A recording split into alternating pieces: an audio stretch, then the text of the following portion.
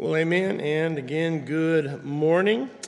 It's good to see everyone here today. We have been working through the book of Matthew and being very blessed by it. Something we need to always remember, starting, I think it was in the 10th chapter, we begin to see that this ministry we see in Matthew is primarily to the lost sheep of Israel. That he called the 12. We know later he would even send out more than that, but he certainly called the 12. He empowered them. And then through much of what we've been seeing over the last few weeks, we've been seeing something of a run-up to Jesus' final and triumphant entry into Jerusalem, which is going to happen here in a short time. We will certainly be talking about in the next few months. During this time, Jesus had a sort of a foray into, as we talked about before, into the Gentile land, where he had some very meaningful experiences with the Gentiles. And there was the feeding of the multitudes, the 5,000, the 4,000. And in the midst of all this, we've seen some great confessions. The confession of the Apostle Peter, "You are the Christ, the Son of the living God." And that's something of a great high point in all the Gospels, this confession. We see it. We know who you are. Who are you? Who do the people say that I am? Who do you say that I am? The Christ, the Son of the living God. There's Jesus' confession of the cross and the resurrection. And there's the Father's confession that we saw last week in the Transfiguration. "This is my beloved Son. Listen to him."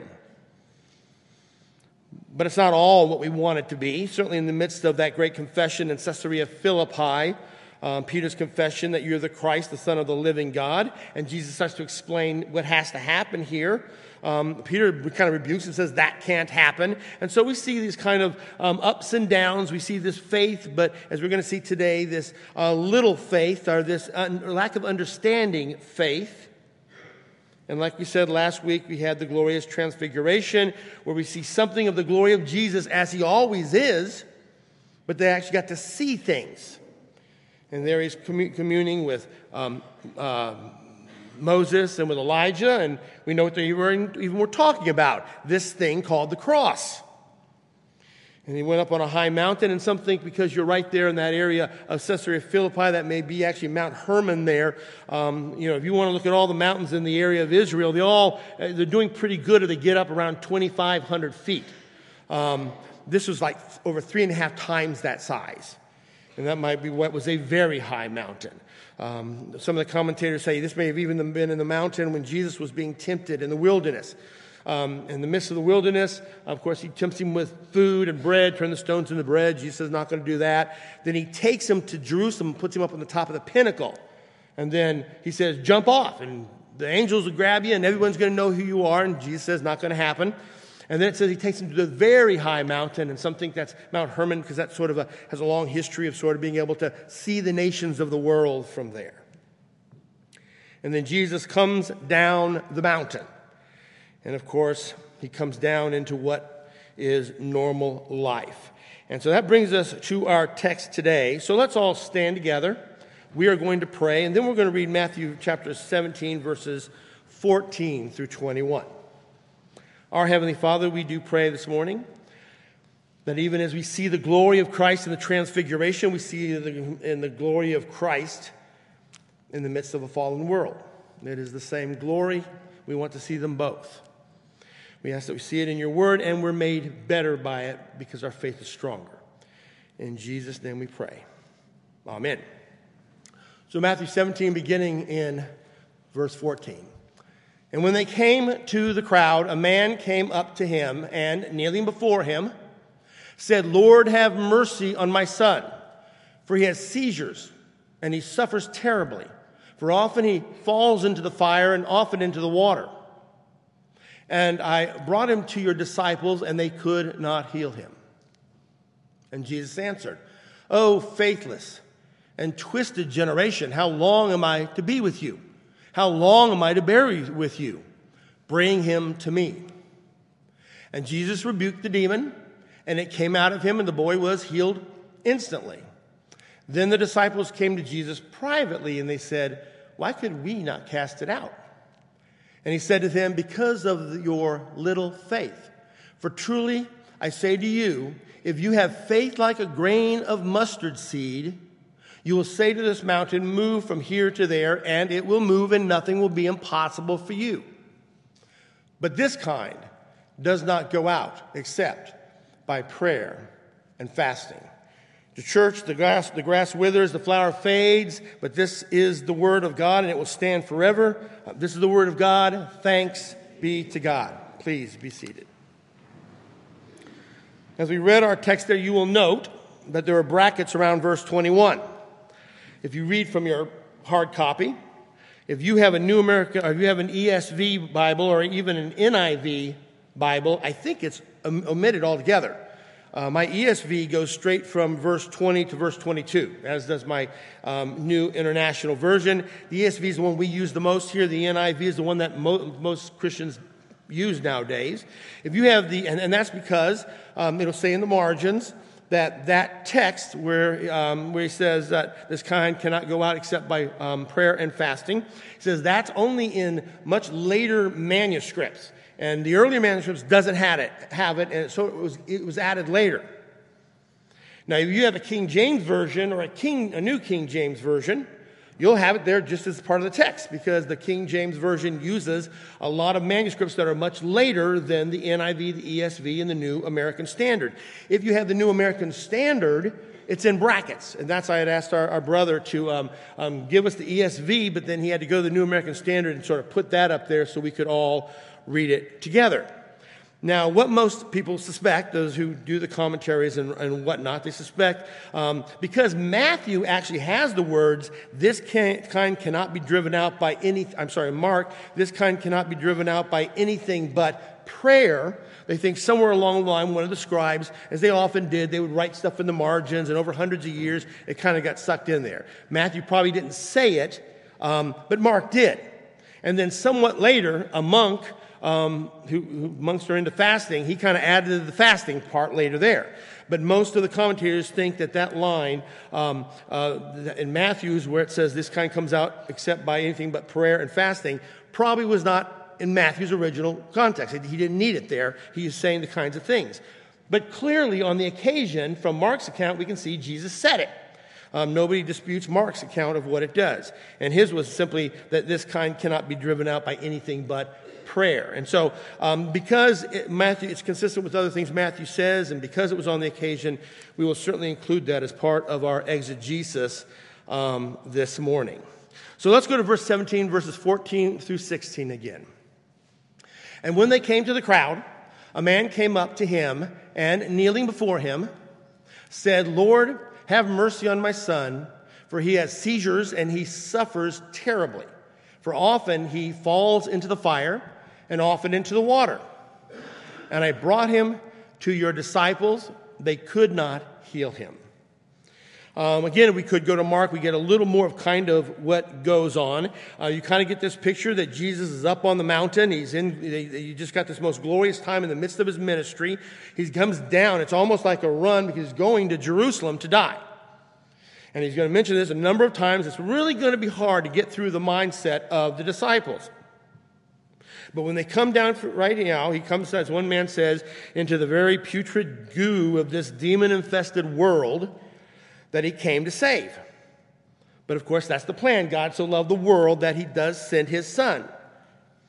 It says in Mark's account that when he comes down, there's a lot of arguing is going on, and the reason is because there's a bunch of scribes there. And so you have both the situation of the demon-possessed guy and having the son, whose son was demon-possessed since he was a child, so he's probably older at this point. And they're not able to deliver the man, and so the scribes are getting in there, and there's all kinds of challenges going on.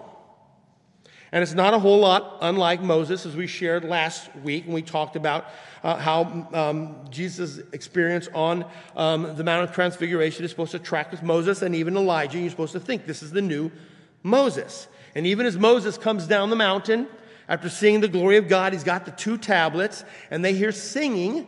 First, Joshua says, I think I'm hearing this noise. It's a battle cry or something. Moses said, no, it's singing. And when they showed up, it's like the worst worship service everywhere. Everybody's dancing around this golden calf. And the mediator of the covenant sees the people given to idolatry, and there's anger. And so here we see the crowd runs up to Jesus, and the man speaks to Jesus. He says, my son, he has seizures. Some of your versions will say he has epilepsy or has an epileptic fit, and that just comes from looking at the description of some of the things that are said there. But this is quite clear. That's not what this is talking about. In fact, again, the New American Standard, they'll take the translation. I think the ESV says seizures. The NASB says that he is a lunatic. And we think of lunatic one way, but in the old days, I think literally it's the word he was moonstruck. And the idea was that he was acting wrong, abnormally. It was just sort of a thing that covered everything. But he was absolutely sure there was a spirit here. And the spirit was particularly evil in that he would often, when he's near fire, he would have these fits, or near water, it would be trying to destroy him. And he says, they talked to him, they came, they said, I brought him to you, but the disciples were, and they could not cure him. Ironically, it's not a whole lot different than we saw with the Canaanite woman just a few weeks ago, when Jesus healed the woman's demon-possessed daughter. In one sense, over these 2 weeks, what we're getting opportunity to do is see two transfigurations. We get to see what the glory of God looks like in the perfect humanity in Jesus Christ. Light, brightness, obedience, purpose, wholeness, Christ in glory. But we also, in this Hebrew young man, we get to see the destiny of all of us, ultimately apart from Christ. In the Transfiguration, we don't only see the glory of Christ, but we really see something of our future. In the great high priestly prayer that Jesus does in John 17, he says, Father, I've had the glory from, I've glorified you, you've glorified me. Now return me to the glory that I had from the beginning of the world, from before the world began, and I'm giving them the glory. And the great line of Romans chapter 28, where it talks about this chain of glory that we're given, we're called, we're justified. At the end it says we're going to be glorified. And so there's this picture in which we're saying, see what humanity ought to be in Christ and will be that are in him, and what is left to itself it will become. And so John says in one place, the thief comes to kill, to steal, and destroy. And this is what the demon-possessed people look like. But I have come that I might give them life and give it abundantly. So Jesus responds to this in verse 17. He says, and Jesus answered, "O faithless and twisted generation, how long am I to be with you? How long am I to bear with you? Bring him here to me." Some are kind of surprised at sort of the frustration here. He's with the Canaanite woman. He hears the same thing, but he has sort of a different kind of response. But here he's come down, and it's almost like, you get a real frustration here, but this is not alien to what you see in the Old Testament. Jesus is not only Moses coming down the mountain, he's God coming down the mountain. And there's a reason that this stuff is echoed throughout the prophets of the Old Testament, and even certainly Moses. How long am I going to be with you? How long am I going to bear with you? I think it's so severe because it's not just these unbelieving masses of people and the disciples not quite knowing what to do with it. They're going to be corrected, but the rest are being condemned. But you got the blind leading the blind, he talked about with the scribes and the crowd. Look with me what Moses says in Numbers 14. Moses has tried to send the children into the promised land. He sent the spies and they came out. They heard the negative report and the people whined and complained. They grumbled. And finally God had some things to say. He said, "But truly," God says, "as I live, and as all the earth will be filled with the glory of the Lord." And the Lord spoke to Moses and to Aaron, saying, where are we at here? Yeah. "How long shall this wicked congregation grumble against me? I have heard the grumbling of the people of Israel, which they grumble against me." And earlier on, he actually says, "How long have you been doing this? How long am I going to last for you? Will I continue working with you?" And so they would have heard Moses with this. And not only that, he calls them a crooked and a twisted generation. And again, that's not just simply a sort of description of how bad they are. They would have heard this in the history of Israel. Again, for Moses, God comes to him at the end of Deuteronomy and he says, listen, you're going to die soon. You're going to be with your fathers. You need to put the law, put some things in order, get the law on the tablets and give it to the priests and the Levites. But then he says also this, these people are going to turn away from me. When you're gone, it's going to be downhill from that point on. But he said, ultimately, there's going to be a terrible generation in the midst of this. So you need to write a song so that they will sing the song as a witness against them. And so he wrote a song. It's called the Song of Moses in Deuteronomy 32. And a couple of its verses say this. Deuteronomy 32, verse 5. They have dealt corruptly with him. They have no longer his children because they are blemished. They are a crooked and twisted generation. And he said, I will hide my face from them.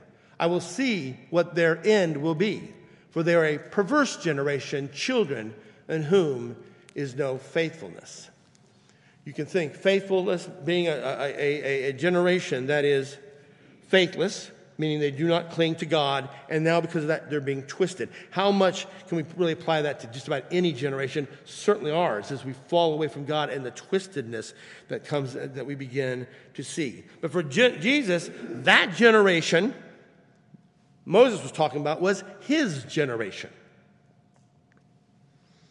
So he goes on, and let's go on to verse 17, verse 18. And he says, and Jesus rebuked the demon, and it came out of him, and the boy was healed instantly.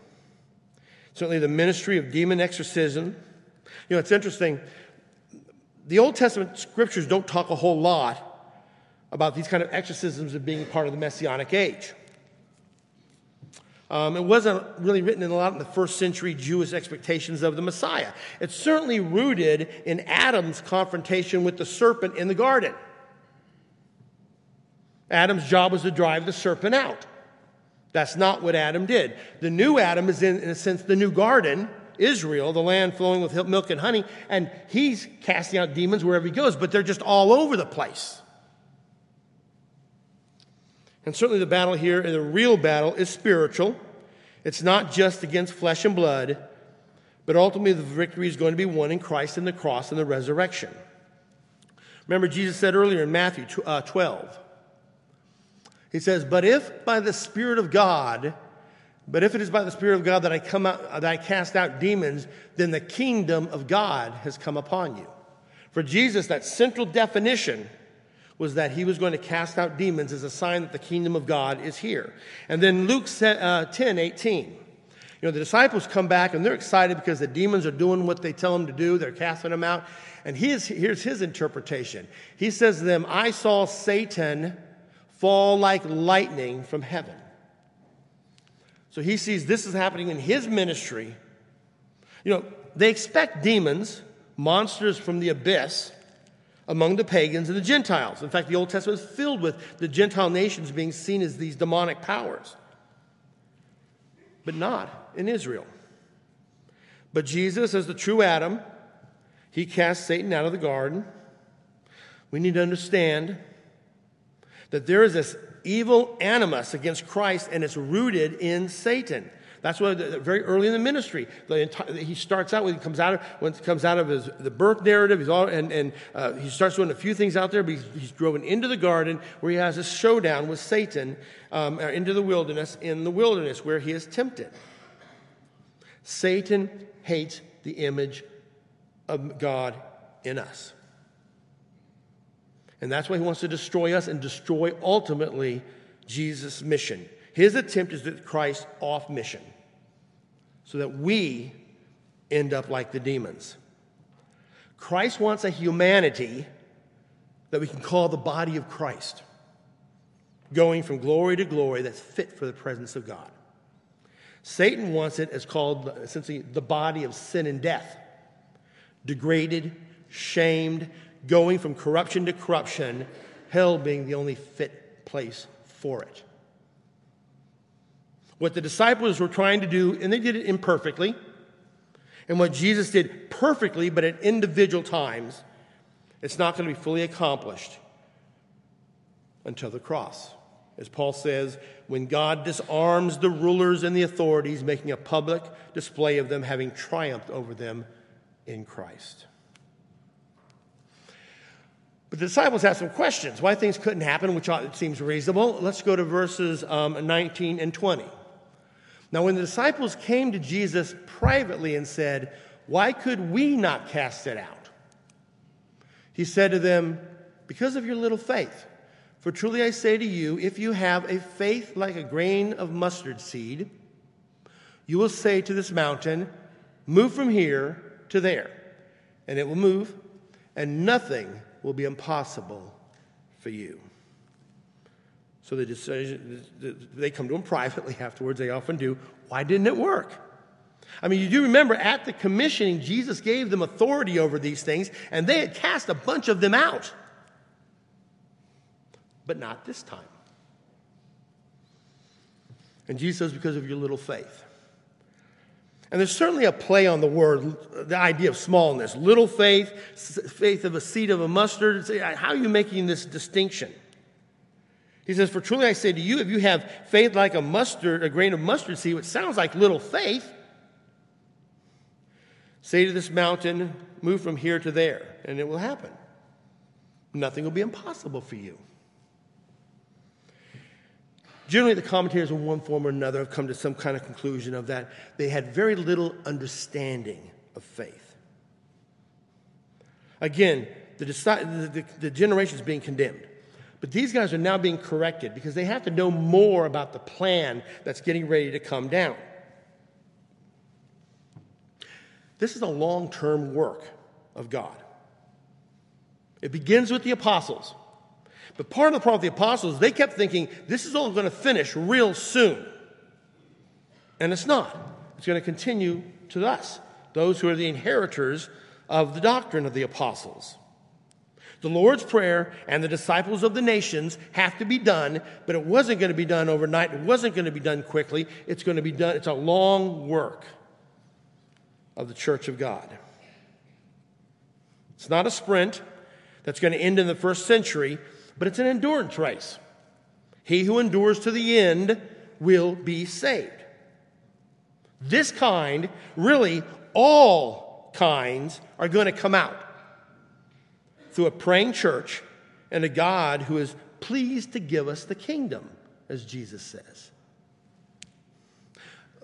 I hope you all picked up some of the things in that answer, because we've heard them before and we'll hear them again. This is not the first time we've heard the reference to a mustard seed, and that's not an accident. And it's not going to be the last time that he refers to this mountain. Remember back in chapter 13 when he's talking about the various parables. The kingdom of God is like a mustard seed. It's small. But fear not. It's going to be great. One day, it's going to be a tree bigger than all the other plants in the garden, and literally all the birds are going to come nest under its wings. And the idea is here, the nations are going to come to the kingdom and benefit from the shade of the kingdom.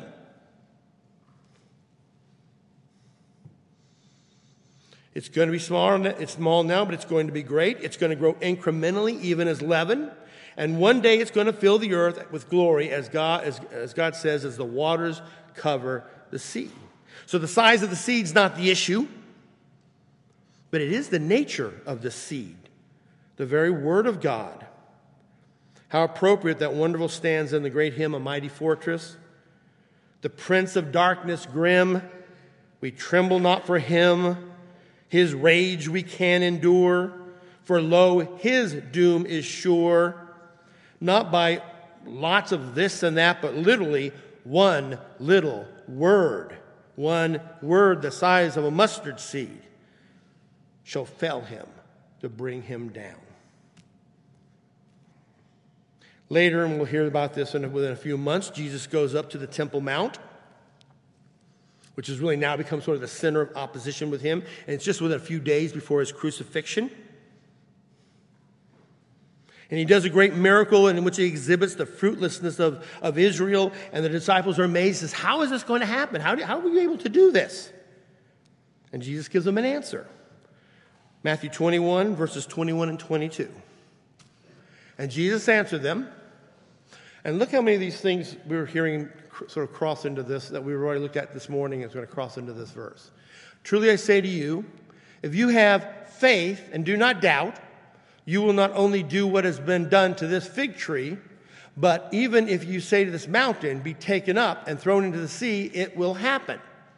And hear this, whatever you ask in prayer, you will receive if you have faith. He said this life of prayer is going to do this as we stay linked to God. As the disciples did it in the first century, and all the disciples have done it since that time. And so that's what brings us to the last verse. But this kind does not go out except by prayer and fasting. In a very short time, Jesus is going to be gone. And they're going to have mountains to move. And if you look at that scripture, there are mountains that need to be moved. Look what we have to deal with. The kingdom of God has to come on earth as it is in heaven. The will of God on earth as it is in heaven. We have to see the life of the Sermon on the Mount lived out among God's people and the nations. They were going to have to endure the coming judgment upon Israel, but all the nations. The nations, they were called to go out and disciple the nations. How do you hear that? At the very end, go out, all authority has been given me, go out and make disciples of the nations. And I think in light of what we read this morning, we need to remember Jesus' admonition when in the Lord's Prayer. And in Luke's account, after he finished with the Lord's Prayer, he adds a little bit more to it. And there may have been a lot more things said, but these are the things that the various gospel writers bring out. And he gives the example of persistent prayer and people who get things because they remain persistent. And finally, he says, ask, keep on asking. Seek, keep on seeking. Knock and keep on knocking. For what? The kingdom of God. For God in his Spirit to come upon the earth. And he says, ultimately, it is for the kingdom of God, for he will give, it says, the Holy Spirit for those who ask. And so, church, this is our encouragement today. That we ought not to grow weary. We ought to understand that we need to stay connected with our God through our prayers, certainly through our actions, but we pray the Lord's Prayer, and we look for the kingdom of God to come, and we are in the long game. We don't go, where is God today? But rather, in his time, he will bring his kingdom. He says he gladly desires to give the kingdom to his people. And so that is our encouragement today as we study God's word and we study this particular scripture. This is the word of God. Thanks be to God. Let's pray. Our Heavenly Father, we do thank you. We thank you sent your Son. We thank you for the plan that he has for his people.